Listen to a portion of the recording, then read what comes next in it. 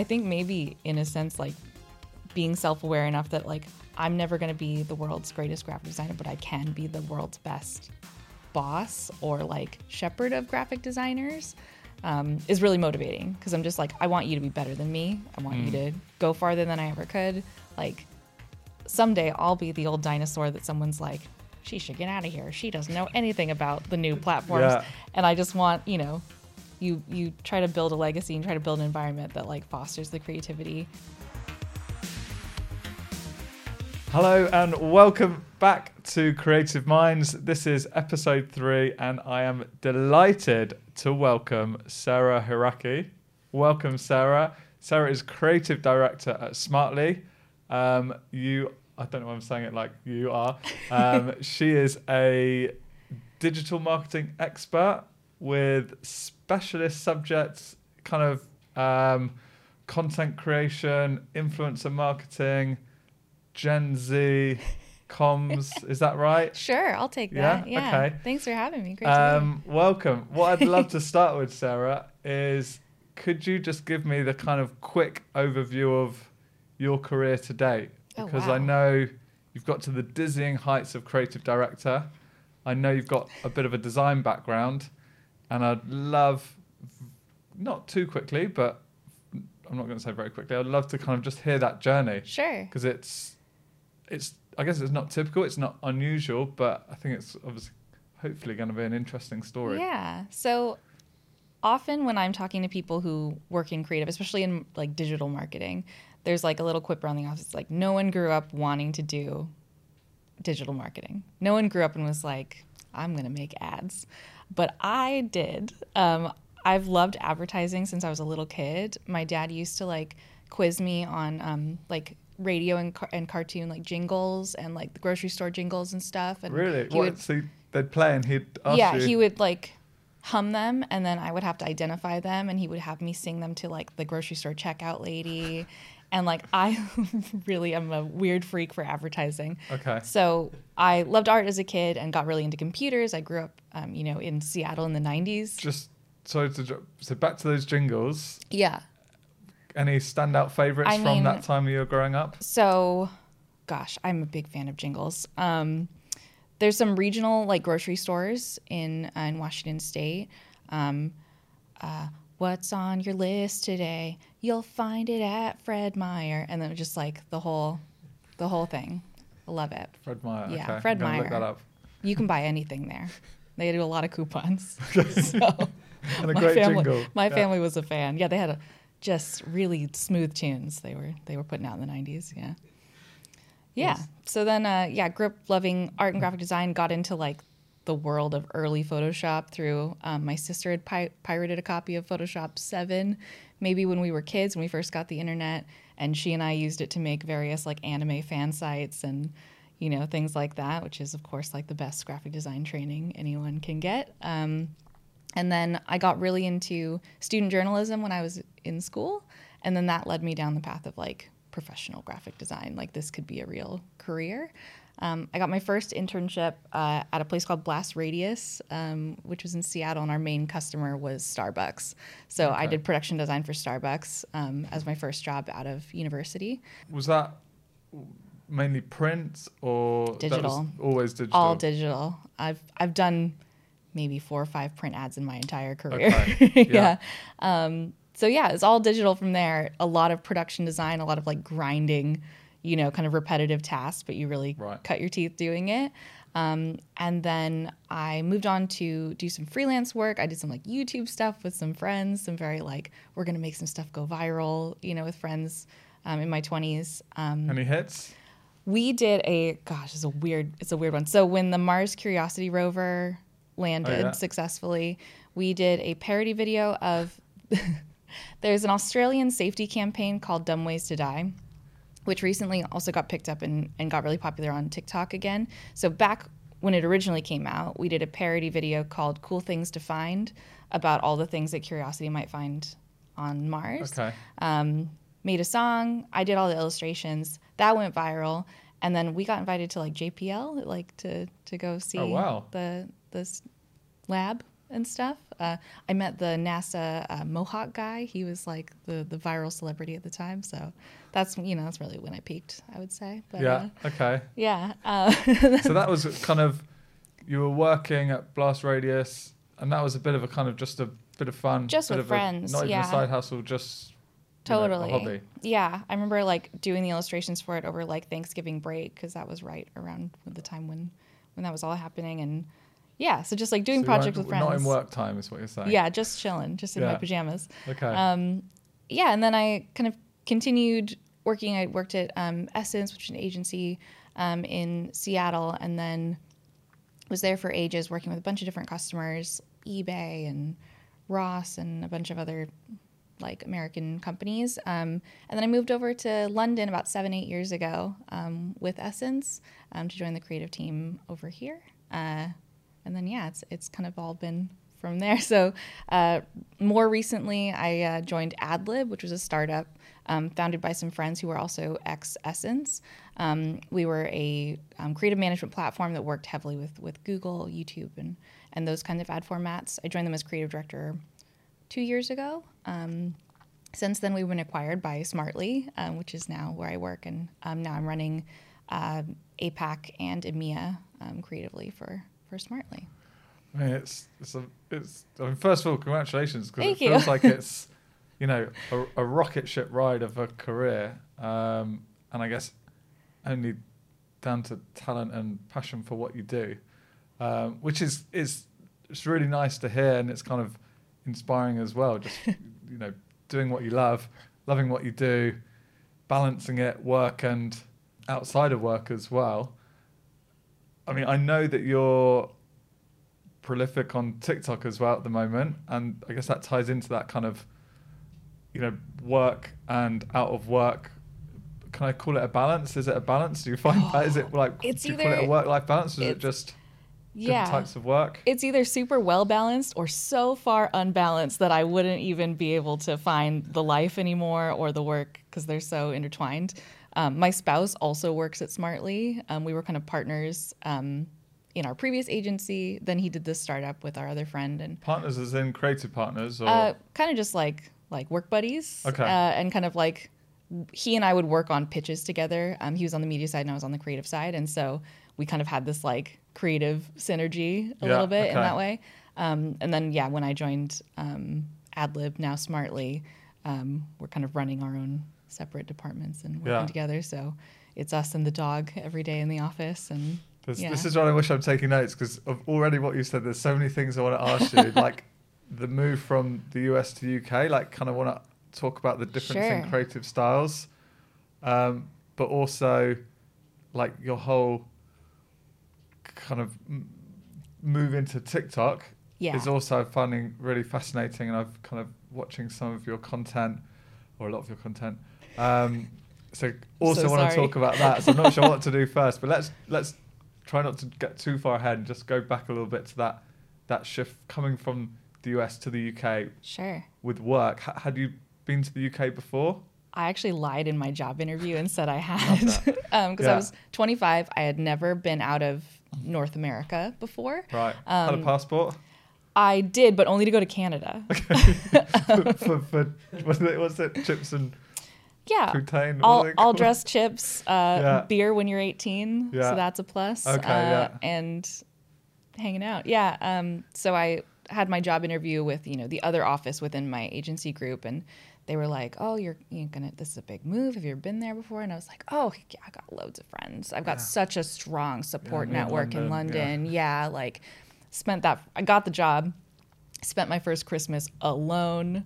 Like, I got a little house plant and decorated it for myself and saved like a Bill Murray Christmas special for that day, so I had something to like open, and it was like, it would have been depressing if I wasn't so excited. Did you move at Christmas time then? I moved October 2015. Right. I mean, London in October. London at Christmas is great. How did kind of outside of like professional career, how did you find that move? It was stressful, and I think I kind of went into like a fugue state during all of the admin of moving. There's so much paperwork. There's so much moving of my possessions, and of course, my family was like a bit traumatized because their baby daughter was leaving the country forever. And so it was intense, but I was like so determined, like so kind of single-mindedly focused to move. And part of it was kind of out of like spite. I was like, I'm going to do it. I'm going to be the kid from my high school that like moved to Europe. That made it. Yeah. Yeah. God, good for you. I can't. It's a big move, age 25. Brave.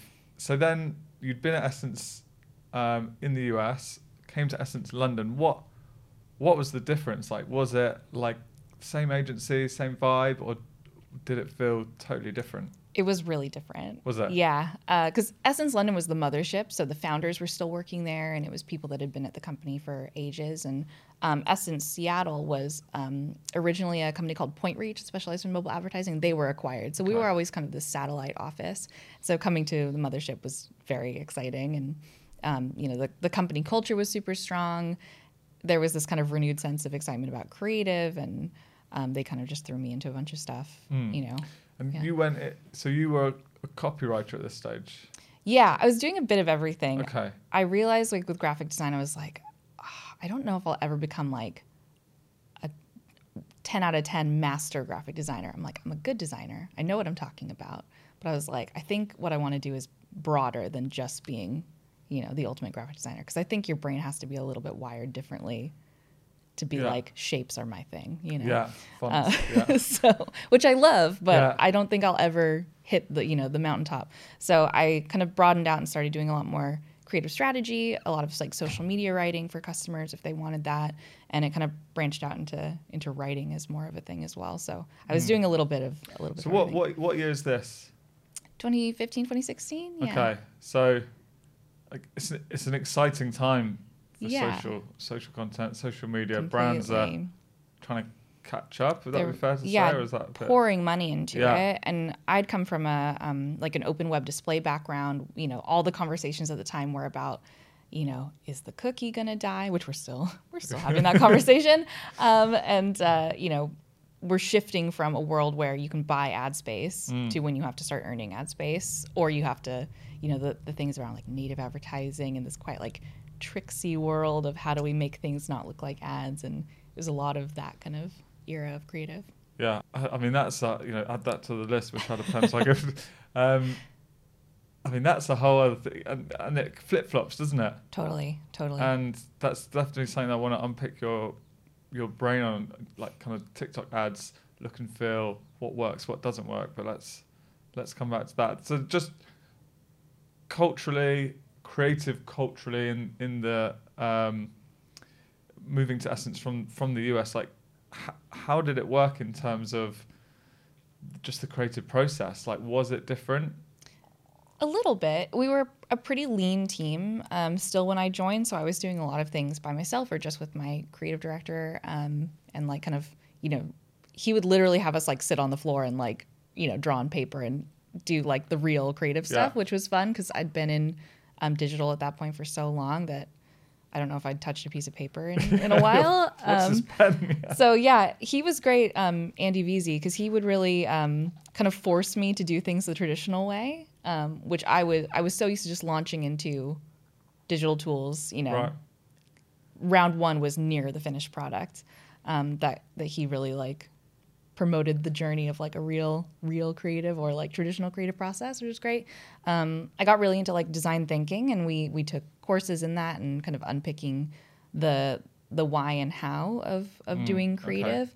Okay. Because we were a small creative team that sat within a media agency, and so everyone else was figuring out budgets and measurement and tracking and audiences and how can we scrape your name, rank, and serial number from your desktop so we can serve you the right pair of shoes, and we were trying to tell a story, which is a tough thing to do in that context, other than saying like, hey James, how do you like your shoes? Buy these shoes now, please. So we were trying to fight this battle and really advocate for a more, not traditional, but a more considered way of doing things creatively, which is really something I've kind of taken with me on the way. Yeah. And in terms of that process, that's still with you. I mean, are you getting the pen and paper out on a regular basis, or? Totally. Yeah. I really believe in doing things that way still. I keep a paper notepad. I don't even use like task management stuff Right. personally. Like, just like a good way of like kind of grounding out your process. Because I think, like, you're talking about with digital tools, and the first one's close to the final piece. And I think, I mean, definitely from where I'm coming from, it's very easy to, when you've got the brief, jump to, it's going to look like this and it's going to do that, Yeah. without necessarily thinking, well, hang on, what's the message? We hopefully we don't do anymore. We used to often make the mistake of, we'd get a brief and we're like, we're going to do this technique. It's going to be awesome. It will look great. And now we're a bit more like, okay, actually, it's not necessarily all about the technique. That might get us excited from a production perspective, but actually it might not be right for this brief. And I think by going back those steps, getting the pen and paper out, looking at the what, the why, is totally the right way of doing it. Totally.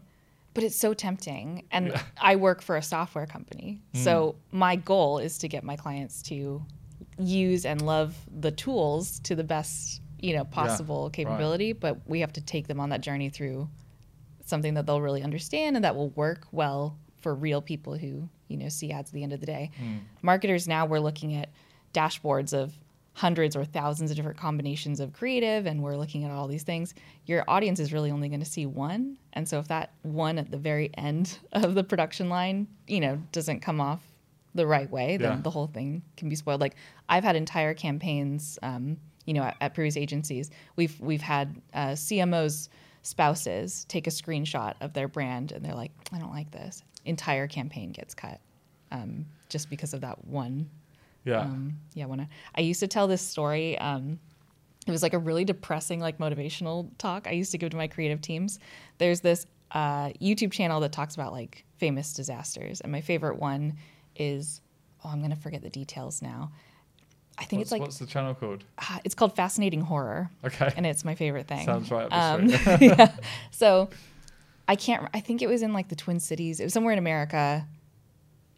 Maybe it was Chicago. I don't know. It was somewhere in America on the Great Lakes. Yeah. And we'll link it somewhere. They did the largest ever, I'm going to totally butcher the details. They went for a world record of the largest ever launch of balloons. Oh, I think it's Chicago. I've heard this story, yeah. And they did this balloon release, but they weren't aware that the wind was going to blow a certain way.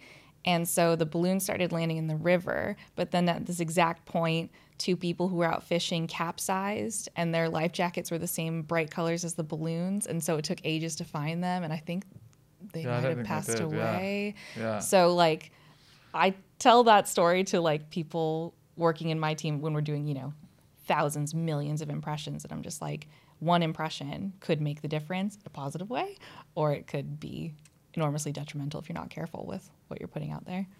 Yeah, nice. Yeah. Slightly morbid analogy. Yeah, I mean, I'm a fun boss. Yeah. In terms of, like, you're talking about running the team, I mean, a huge role of creative director is kind of being off the tools and running the team. For someone like yourself, I get the thing that you love creating. I know you're running your TikTok channel, which is hugely successful and growing. We're going to get onto that, but also do your illustrations. You're kind of feels like a prolific creator. You just want to make stuff. How do you find being off the tools and having to kind of run the team? I actually love it. Okay. I use more of my creative muscles, like, as you said, either, off tools or in my personal time. But I really love letting other people bring their own flavor to things. I've been working by myself or in a super small team for so long that actually having people to work with is really, really great. It's one of those weird things that, like, you get promoted to creative director by being a good graphic designer, and then senior designer, and then art director. And the roles, like the tools you need to be a good people manager or coach, are completely different from the ones you need to be a good artist. And I think maybe in a sense, like, being self-aware enough that, like, I'm never going to be the world's greatest graphic designer, but I can be the world's best boss or, like, shepherd of graphic designers. is really motivating because I'm just like, I want you to be better than me. I want you to go farther than I ever could. Like someday I'll be the old dinosaur that someone's like, she should get out of here. She doesn't know anything about the new platforms. Yeah. And I just want, you try to build a legacy and try to build an environment that like fosters the creativity and like. Oh, that's the soundbite. That's the. Yeah, there it is. Yeah, no, that's like, really. Put your ego aside. Yeah, I've worked with so many wonderful creative leaders who have been really generous with their time and their information and, letting you pitch the big sexy client so that you get, shouted out in the company meeting. And I've also worked with people who are really selfish and take all the credit. Yeah. And it's like, it's not about you. It's about the brand you're working for. And it's about doing work together as a team. So I try to bring like Ted Lasso energy rather than, the hot guy that is grumpy. Yeah, I think everyone should be a bit more Ted Lasso. Gotta get into it. Yeah. Which also works because I'm an American goofing around in a London office. So yeah. Yeah, no, I like that. Got the peanut butter open on the counter there. Yeah, just crying alone in my apartment and then coming and being really fun in the office. Painting the smile on. Yeah. That's a nice image. It reminds you of that storyteller, that first Christmas. Yeah, just very Yeah, Charlie Browning by myself. But yeah, it's part of the ride. So how do you find kind of motivating the younger creative team?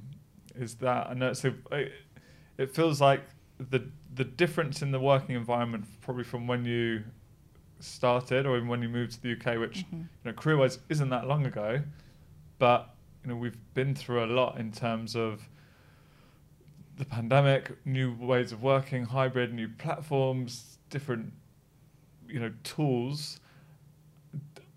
Like it's a very different landscape. Like how would you say you've kind of navigated that, and what wisdom do you impart to your younger teams and kind of the younger your younger self almost? Yeah, I mean, a lot of my direct reports are older than me or the same age as me, so I always feel like, you crazy kids. That's interesting. Yeah. But yeah, I mean, generally, like the kids are very all right. Like they're crushing it. They're gonna bury us all soon. But they're also like very impatient. I think kind of going back to the tools and the final product thing.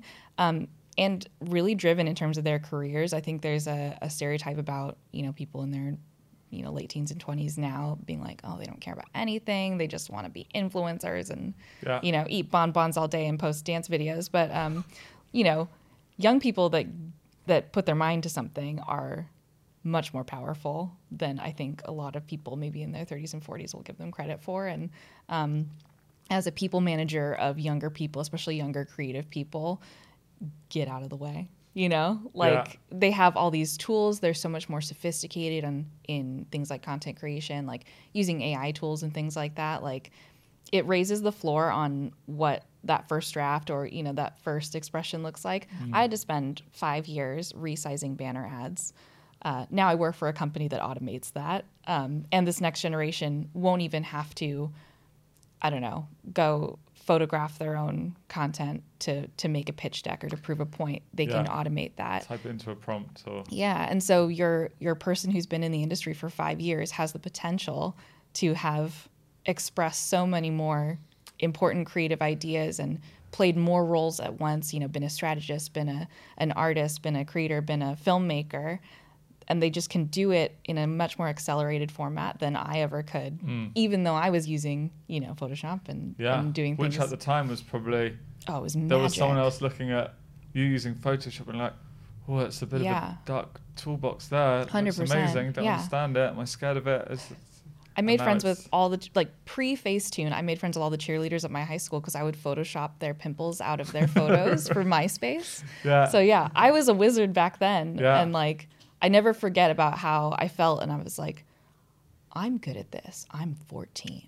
I'm awesome. And I'm like, I don't want people to lose that when they're 24 and they work for me. And I'm like, you have to do it with a pencil, It's important to learn those things, but do you think there are, obviously all this new tools, new technologies, being able to kind of do stuff better, quicker, but do you think we're losing anything? Are there skills that are being overlooked or lost or not kind of even learnt in the first place? I think there definitely are. Like, I did things like calligraphy, darkroom photography, printmaking, you know, all of these things that are really useful to understand where these techniques came from. Like, vignetting is not something you just do in Photoshop. Vignetting comes from using an enlarger, and, you know, like, it's really important to learn that. And I'm a big, like, art history It's like understanding person. Why the filters are called that. Yeah. Is because of a actual process or technique. Dodging and or burning. Even a piece of hardware. Doing an overlay. Why we add dust and speckles to, you know, it's wild. Like, all those aesthetics coming back, and, you know, it's just the way art moves. It kind of like wrinkles and stretches and patterns in what's trending will always kind of get mushed up. So it's, I don't know. It's we are definitely losing a lot of the handcraft, but I also wasn't that good. Like, I did typography courses in my university with a ruler and a pencil and like a tube of gouache, and I hated it. Gouache, like paint. I hated it. And I was like, I know how to use Photoshop. This seemed like it wasn't a waste of time because it was very humbling. Yeah. But I was like, these are limiting. There's a reason they're not the industry standard. If there was one process that you could ask or recommend or make your kind of team go through that perhaps you've gone through, what would it be as a learning experience? That's a Not good just question. because you can. I think like lo-fi product design, things like that, like designing a process and getting someone to do a behavior is one of the hardest but most interesting What do you mean by things. behavior? So like in design thinking, you're looking at people's behavior, you're looking at workarounds people are using, and then diagnosing those, building a tool that will leverage that. So I think that like psychological and kind of strategic thing is probably the thing I would be the most sad if we lost. The artistic techniques, you know, certainly kind of give or take them depending, but I would like highly encourage all of my designers or all my advertiser colleagues to take a step back into like the world of psychology, you know, of process management, like all of those things that we learn from. So where that sounds great. I'm in. Yeah. Where do I start? I mean, it's like design thinking courses, reading up on like IDEO case studies about, you know, the way people have solved problems in interesting ways. I think it's that true creative thinking, that outside the box thinking that's really important. There are tons of resources and, you know, playbooks and little tools about it, and the different colored hats analogies and all of that stuff. But yeah, you kind of need an old person in the room that remembers that those knows, or has you know, experienced them to clue you in. Yeah. So do you feel that having that old person in the room, so to speak, is lost a bit with hybrid working? Like, what's your current setup, and how does that impact training, teaching the kind of younger up and coming creatives? Do you feel they're out on their own, so can perhaps do more on their own, and that's a good thing? Or are they kind of missing, you know, just hearing conversations around the office? Yeah, I think for especially younger people or people who are looking to upskill, being in person with people really, like, I love wearing sweatpants at home and, you know, second screening, but you have to put in the work and be in person. So at Smartly, we're hybrid working. We're doing 2 days in the office and the rest of our time in the office or at home, depending on what works out, which I think is a good balance. Yeah. I think you're running a global team, so even if you're in the office, you're talking to someone through a screen anyway. Almost all of my direct reports are in different time zones from me as well. Right. So yeah, I'm constantly just on calls with them and corresponding at different times that work for them. But yeah, it's hard because it just becomes about the motivations. I guess, like, going back to that earlier point of you have to motivate people to do things independently, and they have to want to do it, and they have to feel like there's a good reason to do it. So if someone doesn't know how to do something, they can call you, or they can spend time with you in the office and overhear it, or they can just look it up themselves. Like, there's so many resources. And I think it's just about finding the motivational factors for different folks, which are, you know, we all have different things that motivate us. For some people, it's very simple, and it's like, you know, financial based rewards. It's work after all, and that's why we do it. for some people it's very different. It's about growth and learning and experiences, and you want to try and cultivate like a good balance of those things. And for me, especially managing people across regions and even across disciplines, it's just like unlocking what motivates them and trying to tailor. Have you got any advice to people that manage, 1, 10, 20, however many people, to help them unlock those motivations? Just ask the questions. Yeah.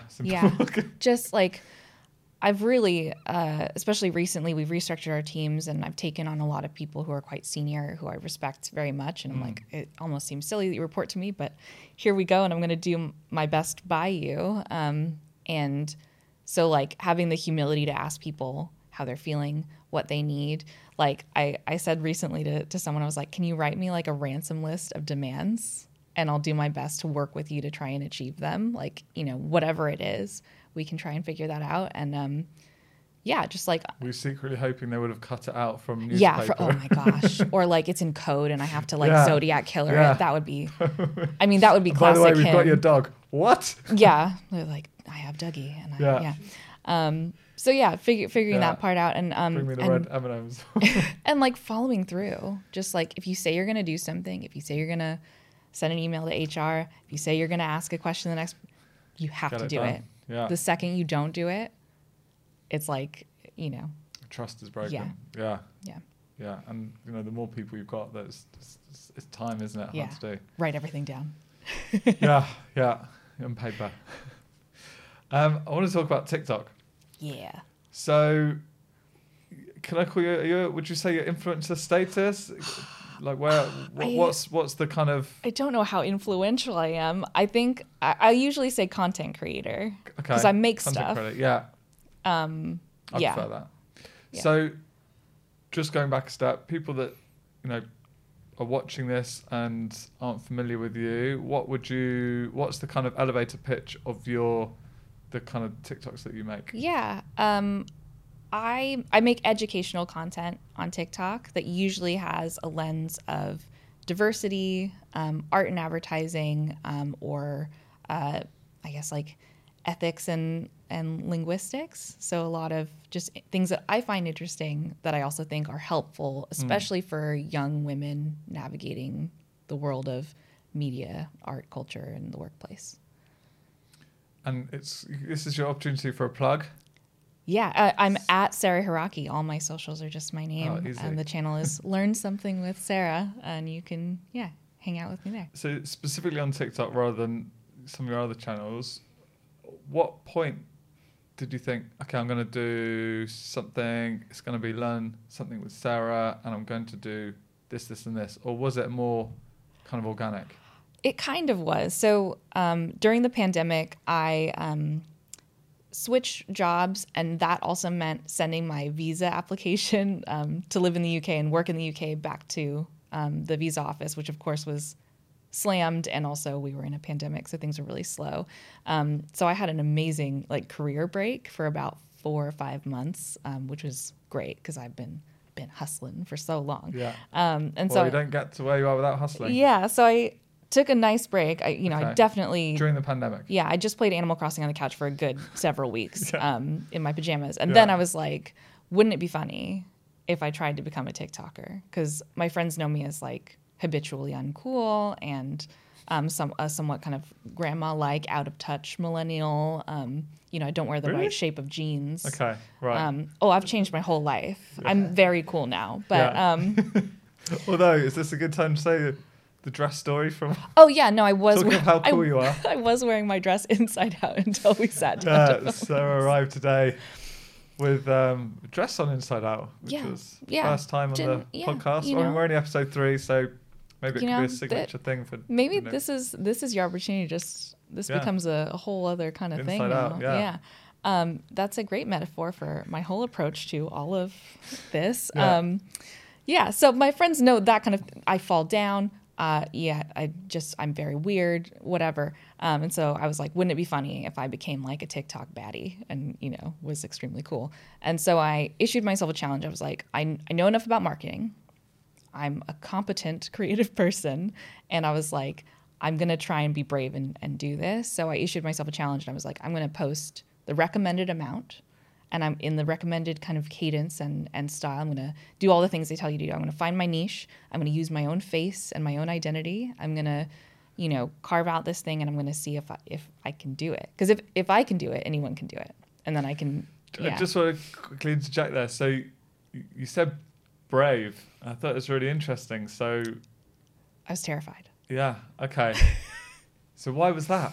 I'm saying why. I can understand why, but yeah, I think it's really important that that we pick up on it, because there might be a lot of people out there that want to do more and raise their profile on, whatever channel, even, LinkedIn but I think so often people are scared to do it. Yeah. And they're scared to put their self out there and scared to fail or try something new. Why did you use the word brave there?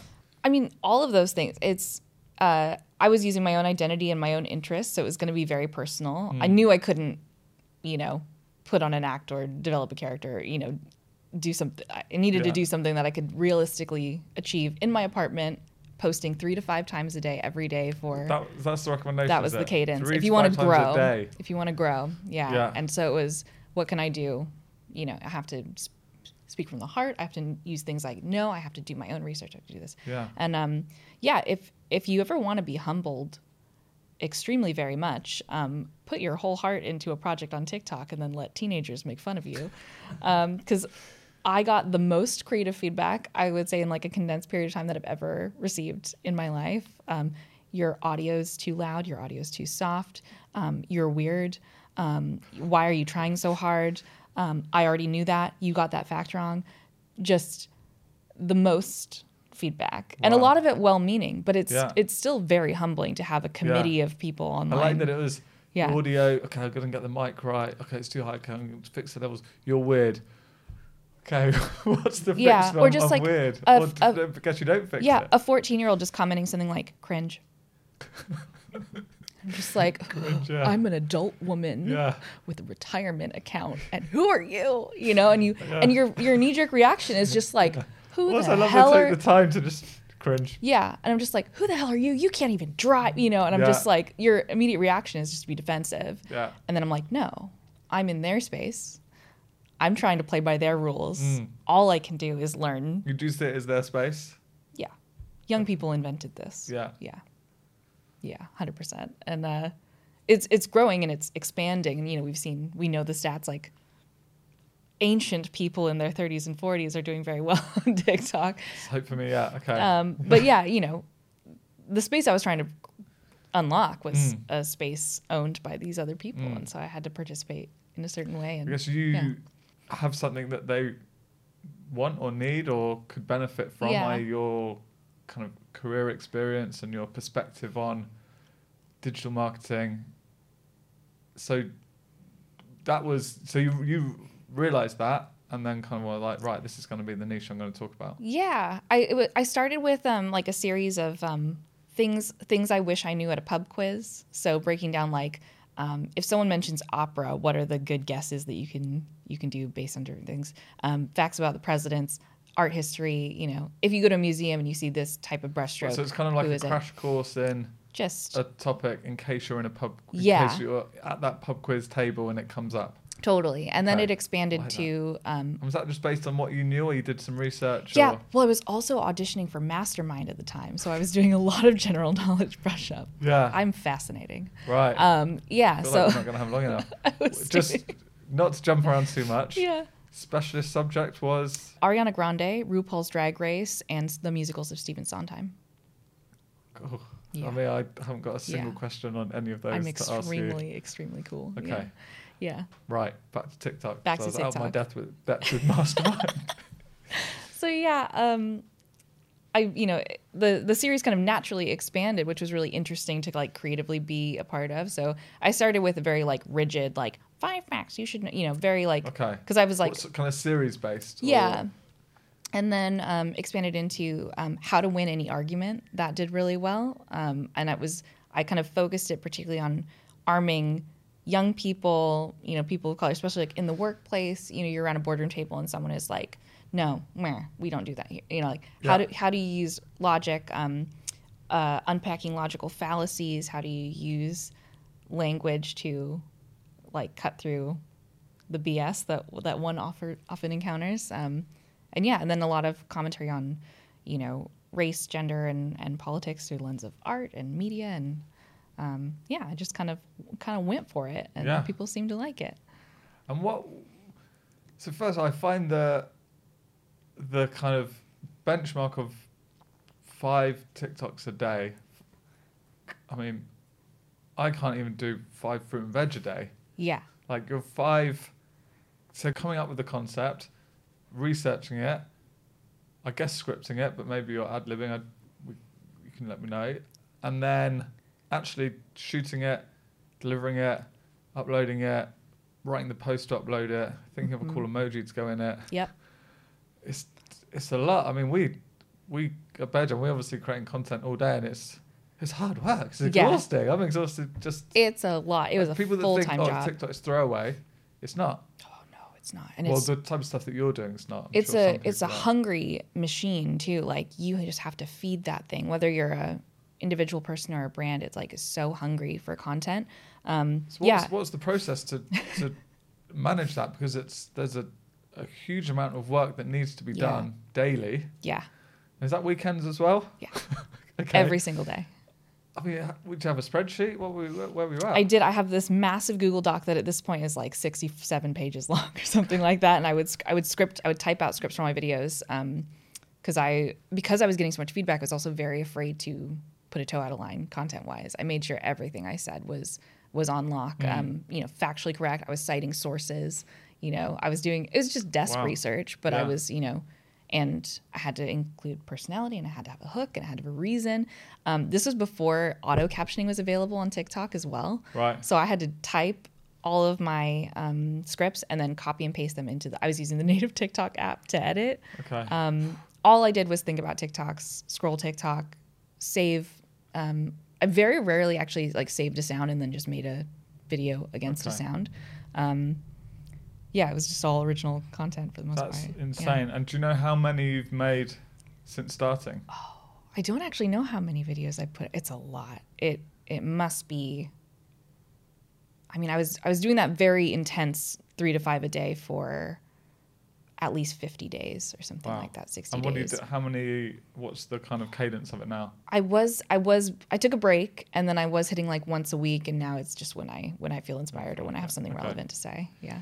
In terms of the growth, the channel growth, was there a real tipping point, or has it just been a slow and steady? So, the day Prince Philip died, okay, because on my channel we talk a lot about race, power, etc. And so everyone knows Prince Philip had many things to say about people with different skin tones and backgrounds from himself, and also he's royalty. And he died minutes before I posted. So the news broke that he died, and I was like, cool, let's dunk on this guy. See you later. Yeah. Not a universally popular thing to do, but I knew it was right for my audience, and I also knew I was going to stand by the content. So what I did was say, he's just passed away.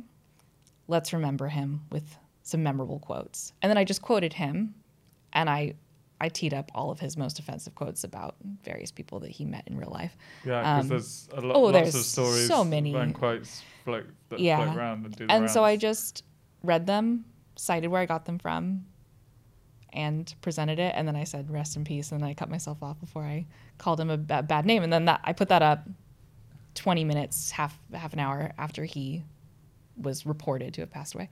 And then that thing went nuts. That was my first viral. Wow. Yeah. So what sort of views were you getting? What were the comments like? Gosh, I want to say it was 2-3 million views or something like that. And it was shared across other platforms. And my audience is overwhelmingly young people who kind of want to speak truth to power. So they were like, yeah, right on. Yeah. See you later. And then the really funny comments I think it was a hot Cheeto that killed him. And, think someone put too much black pepper on his food. That's what did it. Or, he's a lizard person. That's always fun, too, the conspiracy theories. And then a lot of people saying, how dare you? How dare you do this?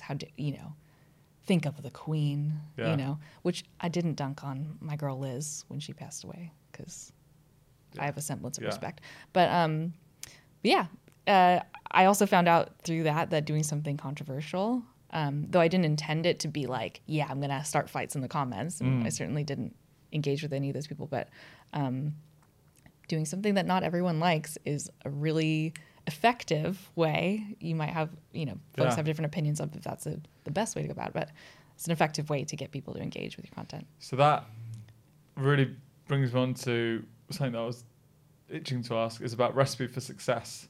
So I imagine, I mean, you've found success through hard work, you know, dedication and kind of resilience. I don't know, would you say it's fair? Yeah, totally. When you're talking to brands with your professional hat on, and they're like, okay, we want to be on TikTok, we want to reach a different audience. What do we do? I guess they can't be dunking on Prince Philip. Oh, they should more often. That would be super cool. Yeah. I mean, where do you start? Like, what do you say? Because, you know, I don't think the brands, a lot of the things you said you wanted to do, put your face in front, you know, have personal experience, have your point of view, create 5 times a day. It's difficult for brands to kind of take those, be like, okay, yeah, they'll be watching this. I'm going to do everything that Sarah did, and this is going to be great. Or like, what's your advice to brands and creatives representing brands or people at agencies that are trying to help brands kind of elevate themselves? I think in a certain way you can just take the playbook that works for organic or independent folks and do it. Like, your face has to be on there. You need to have a recognizable identity as a brand. One of the things, you know, Google, Levi's, Google. What's the face? It can be the product. Right. It can be a behavior. So with Google, it's either searching or discovering or learning. And, you know, with Levi's, it's a great fit. It's a texture. It's where you're taking your jeans, you know, whatever. Figuring out an identity that works. Duolingo, great example, right? Like, they have a mascot. They just put their mascot in strange and exciting situations. And that's a good vehicle. So using your product or using something identifiable or someone, like, you know, you might have, I don't know, the Dos Equis interesting man or something, like, do that. The Old Spice guy. Yeah. Offer people something of value. So I was teaching people something. They wanted to learn something. I did the work for them so that they could have something interesting to either clap back to a professor or a partner or whoever. So offer them something valuable, whether it's I don't know, a styling tutorial or something helpful or an interesting fact. People love learning. Like, TikTok is a very learn-focused place, so not being afraid to give people something of value. And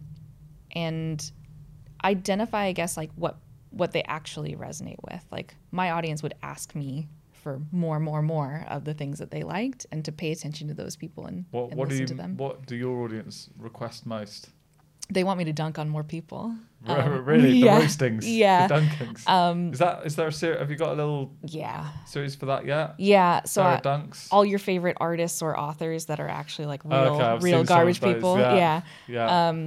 A lot of those. I honestly, like, I have steered my channel away from that just because it's very depressing to research people who are too much negativity, criminals or horrific racists or what, you know, I just didn't want to do that. So while it was a great way to spark conversation, you know, whatever. Now I've kind of tailored things. The hard way is being uplifting and helpful and more how I would be in real life, I guess.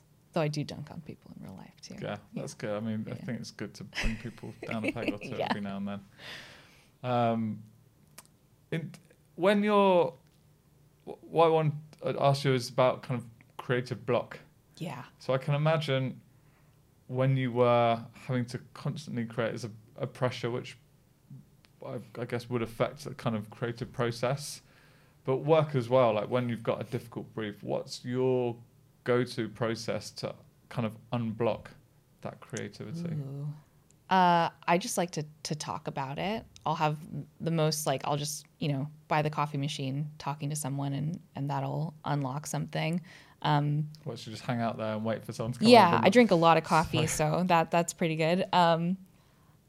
sketching it out, like talking to the customer, like often we're so used to now to corresponding through email and Slack and quite short interactions that again, like talking about the face-to-face stuff, like just getting on a call and be like being brave enough to ask a question, especially when you're in a, I'm in a role to service a customer or to deliver something, and being humble enough to be like, I'm struggling with how we get you there. How did, can you tell me more Great way of about putting it, yeah. Yeah, like all of those things. I think, design like wrinkles can be ironed out. You can always find a different way to lay something out. You can always find a different way to finesse a process. It's a lot of process stuff. We're software, plus talent. And so it's a lot of how do we make handovers more smooth? How do we, communicate more effectively? And so a lot of my like creative struggles are like easy breezy compared to these big ones that are like, how do we prevent people from getting like smushed between the cogs of our process? Right.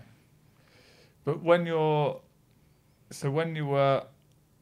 creating your TikToks, you couldn't have those coffee machine moments, I guess. Yeah. Was there a process, or, do some star jumps or read something, go elsewhere, look elsewhere? I did watch a lot of TikToks and a lot of content to see what other people were doing, but that didn't ever directly inform what I was doing or what I wanted to do.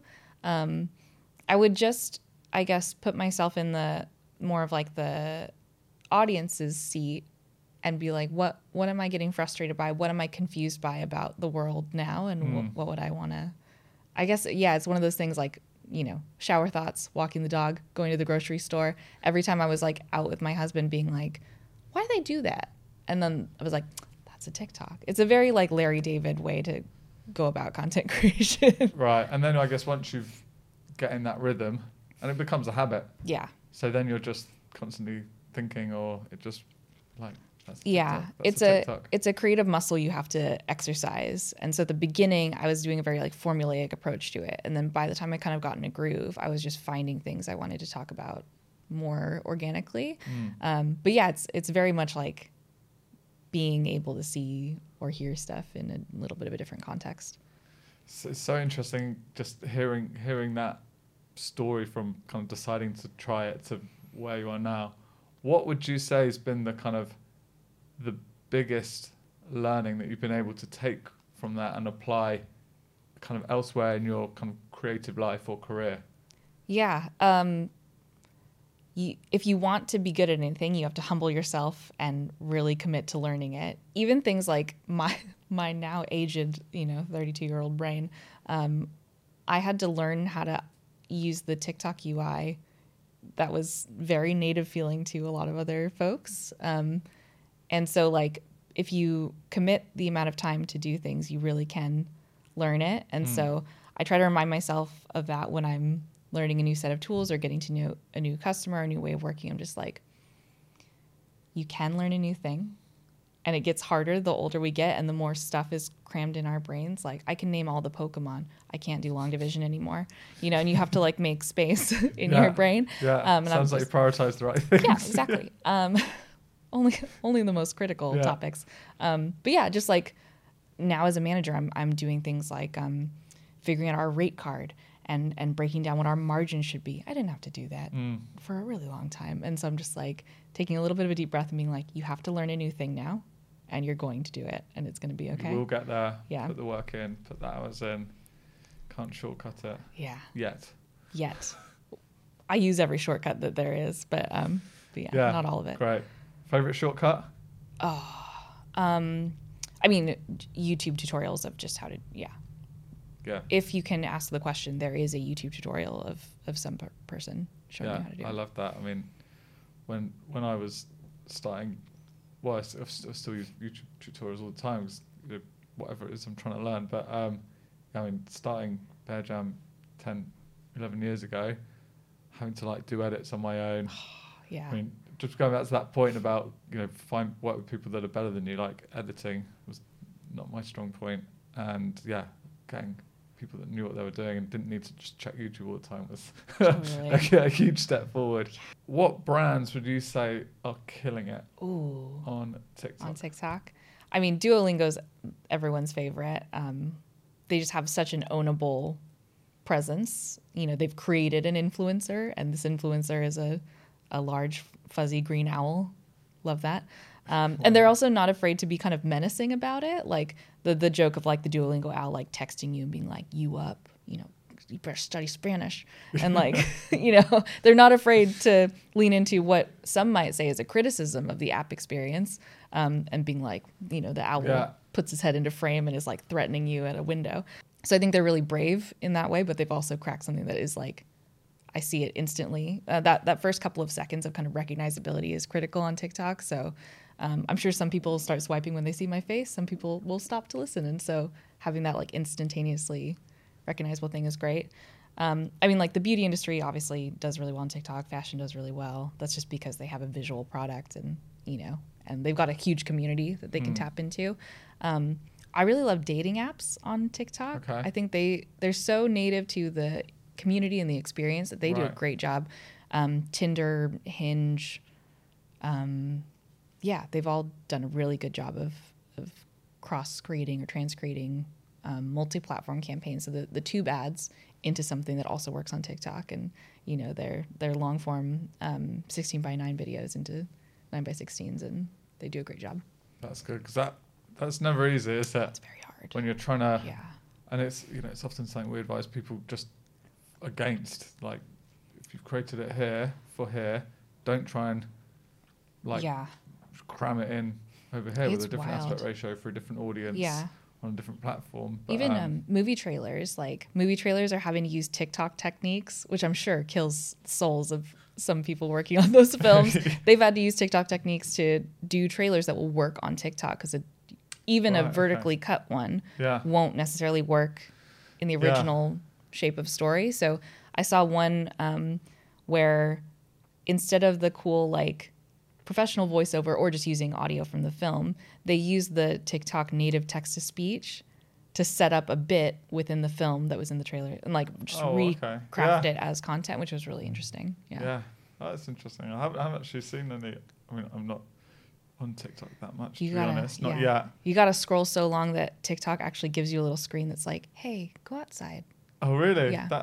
Okay. Yeah. Yeah, I've not hit that yet. Once you hit that, I think, you've reached it. The Duolingo owl pops in. Yeah. Get outside. Yeah, you need some fresh air, James. And then Sarah Dunks. Who's getting it wrong? Who's Brands. getting it wrong? Anyone that you've seen on TikTok and you're like, guys, come on. If you don't respect the UI and the frame of TikTok, so they have that unique L-shaped UI, and if your critical elements, if you have like a CTA button if you've repurposed like an Instagram story ad, for example, into the kind of opposite UI, which is TikTok's, and it's all cut off, get out of here. You're out. Yeah. Banned from the app. It's one of the most important things I do with my customers, is just make sure that they're designing for the right formats. Because it's really easy to just be like, vertical video. Everyone's doing vertical video. It's the most populous format, but within that there's so much nuance. And if you're trying to make something native, especially something that looks like content on Snapchat or TikTok or whatever, and you use the wrong default font, they will clock it. Like, keen users of the app will clock it and they'll be like, fake. Right. It's like the equivalent of when you Google like a transparent PNG and it's got the little checkerboard behind it still. I'm just like, no. It's a special place for those people who have uploaded that. Again, I know. Call me out. So I'm going to pretend like I know what you're talking about, because it's my job to know, but just talk me through that L shape. Yeah. So TikTok has the side panel for, like, comment, share. And then on the bottom module, they've got the expanding caption, and then they've got the section for the music or the audio for the video. Whereas Instagram Stories has a kind of head and tail. They have a whatever it is, like 50 or 150 pixel at the top and bottom for their UI, which makes sense because Instagram Stories is very visual, and so they don't want to put any clutter. Whereas TikTok has designed an experience that's very much focused on interaction, which I think is really smart. And now Reels, so Instagram Reels or Meta Reels, has adopted that L-shape UI for that product as well. So now on the internet, there are basically two sets of safe zones. So if a brand is looking to make vertical video content, they should produce it aware of both sets. We have a lot of chat about title safe zones. because it's just you've got the content, then you've got the subtitles, then you've got your save zones. It's like, okay, where's the actual Where's the what are we looking video? at? Where's Yeah. the video? And also, like, TikTok's native captions are in white. So I've seen brands do a beautiful, like, all white scene. Oh, you can't okay. read the brand name or the caption, which you can if you tap into it. Yeah. But who's going to do that? Or they So put their own captions on, and then the platform puts captions on Yeah. the captions. it's and rough. it's And like- you have to caption your stuff. Yeah. Like, very few reasons not to. And so you're saying you have to caption it in the right font as well? If you want to look native. Okay. So if you're just leaning into your own branding, fine. But Yeah, like, I don't mind TikTok ads that look like ads. I'd rather see an ad that looks like a, in the graphic design world or the visual design world of the brand than one that's trying to look like a TikTok but does it poorly. Yeah. Research is mixed on that. I think we're very receptive to seeing ads on TikTok because it's part of this entertainment experience as long as the ad is entertaining. Some people will tell you like, oh no, you have to design this native looking thing. It's my opinion that we are going to move toward a more polished world of vertical video, and we're going to see more brand stuff that looks like brand stuff. Okay. And that is a great kind of plug for Bear Jam, who make polished, Hell yeah. branded content. Yeah. No, it's an interesting debate around, or not even debate, but should it be polished? Should it be kind of UGC feeling? What's right for the brand? What's right for the channel? What's right for the audience? I don't know if there is a definitive answer because Yeah. it kind of depends on so many variables. What's I guess your point of view is we're going to see more brands I think we're going to see more brand polished. stuff. Yeah. The most important thing is to show up in these channels in any way that you can. So like, even if it's a cut down of your TV commercial and you know that maybe that's not recommended for this niche or whatever, just do it anyway. Better than nothing. Because if you're not on TikTok or if you're not on these channels, you don't exist to a certain, there's incrementality at play, but like you don't exist to those people. You could be the world's most famous brand for a category. And if you don't show up there, you're not front of mind for those audiences. And so you have to show up. And then I think if I had a bazillion dollars of marketing budget, I would allocate some to paid ads that look and feel like my brand, that show off my product in the best possible, most beautiful way. I think good product shots and good storytelling still really matters and that people are receptive to that. But then I would also allocate some funds to content creators who could really take my brief and run with it, bring their own spin, speak authentically and in a way that's off the cuff and, feels whatever, even a little bit, I don't know, off-brand book or that feels raw enough in their perspective that's really believable. Which brand managers have to be quite brave to hand that over. Yeah. Have the brands been knocking at your door? Yeah. I work As with. in on your TikTok. Oh, channel? for Or me was it- personally. Yeah, I mean, I assume they come to you at Smartly. yeah. They Hey, sorry, can you help us out? Yeah. they love me there. Yeah. For my channel, I've gotten a few brand offers and things, but I've chosen to just not do it because I think maybe if my very favorite, I don't know, cereal or vodka or something approached me and I'd be like, yeah, I'll We just want to do a collaboration with vodka and cereal. yeah. It's called like a breakfast treat. Yeah. Yeah. I don't know why those are the two things. Cool. Yeah. She's It's Friday. However you start your day, put She's your dress on inside out. so wow.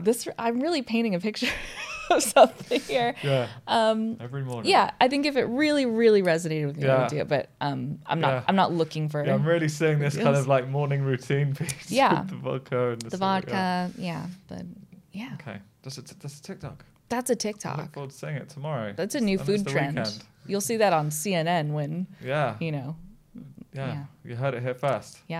Vodka cereal. I'm going to do to my close up. Yeah. Vodka cereal. Heard it here first. If I wanted to become a TikToker, content creator, other than having to create 5 TikToks a day, what would you recommend? You personally? Yeah. What as opposed to Bear Jam? Yeah. Okay. Let's go. Or I mean, you as someone who makes Represents. video content and is an expert in this field. Good question. What's going to be best for the audience watching this? Probably like personal Okay. brand kind of thing. I would like make a list of the 3 things you in your life, in whatever that you really are passionate about, that you know you won't get sick of, Okay. that you have a lot to say about, Yeah. and that probably that you have access to in kind of real life in some way. So if it's like cooking or cycling or your dog or, you know, Yeah. something, ideally it's visual, and then just go down that route. Okay. Yeah, speak authentically and knowledgeably about things, because inevitably someone will call you out and say, Yeah. actually, you're boiling your pasta wrong, or, you know, whatever. And go down that route. And yeah, do it in a way that feels that your enthusiasm will come through for it. Because, yeah, no one wants to watch someone and be bored. So, Yeah. so you have to find something that, Yeah. yeah, Just you have to boring people. find something that you, are genuinely excited about, that you know a lot about, that you know, if someone put you on the spot, you could speak for like an hour on it. Yeah. Okay. God, what would that be? All right. Leave it with me. I will believe have in a think. you. In terms of Creative Minds, so hopefully when I invited you on, thanks again for coming, you kind of checked out some of the previous episodes. What advice have you got to make it better, you know, improve Creative Minds as a concept, maybe the cut downs we do, some tips for me as a host? I'm kind of learning as I go here. This is great. Yeah? I like the free flowing conversation. I think it's really good. Yeah, I mean, you gotta get these guys on the TikTok. Who the Just yeah. get them to tick and or talk as much as possible. Yeah. You could do some jazzy audio. You could repurpose audio from the podcast to use as TikTok sounds. Right. Okay. That would be fun. So if someone was like, "That's just me. I got my dress inside out," and that's a good audio. You could take that, put it on TikTok, and then other people, you know. It fascinates me when people are reusing the audio. So they've learned these sometimes reasonably long scripts that they're then able to just parrot back perfectly. It's amazing. What's the technique there? They're just learning it, getting it wrong, and obviously only post it when they get it right. Yeah, you can do that. You can also put the audio on like a slight time delay so that you're kind of like mouthing a beat behind. There are new tools now that give you like a reader, like a teleprompter. So that's handy too. But just to get the emotion and the timing, you just have to know it as if it were your favorite song. Yeah, and I guess it's the good ones that you see because they're the ones that people are watching. Yeah. Yeah, I feel like I would be pretty terrible at that. It's that's not a category I do very often, because I'm just like, no one wants to see me acting, you know, doing my famous mime work. Okay, right. Let me just double check these notes, because as you say, it's been free flowing, and I never. I think my learning is going to be, I need to take notes as I go, because you say things and I want to let you finish, and then it's hard though. And then I forget, and then we've moved on, and I've missed the best stuff.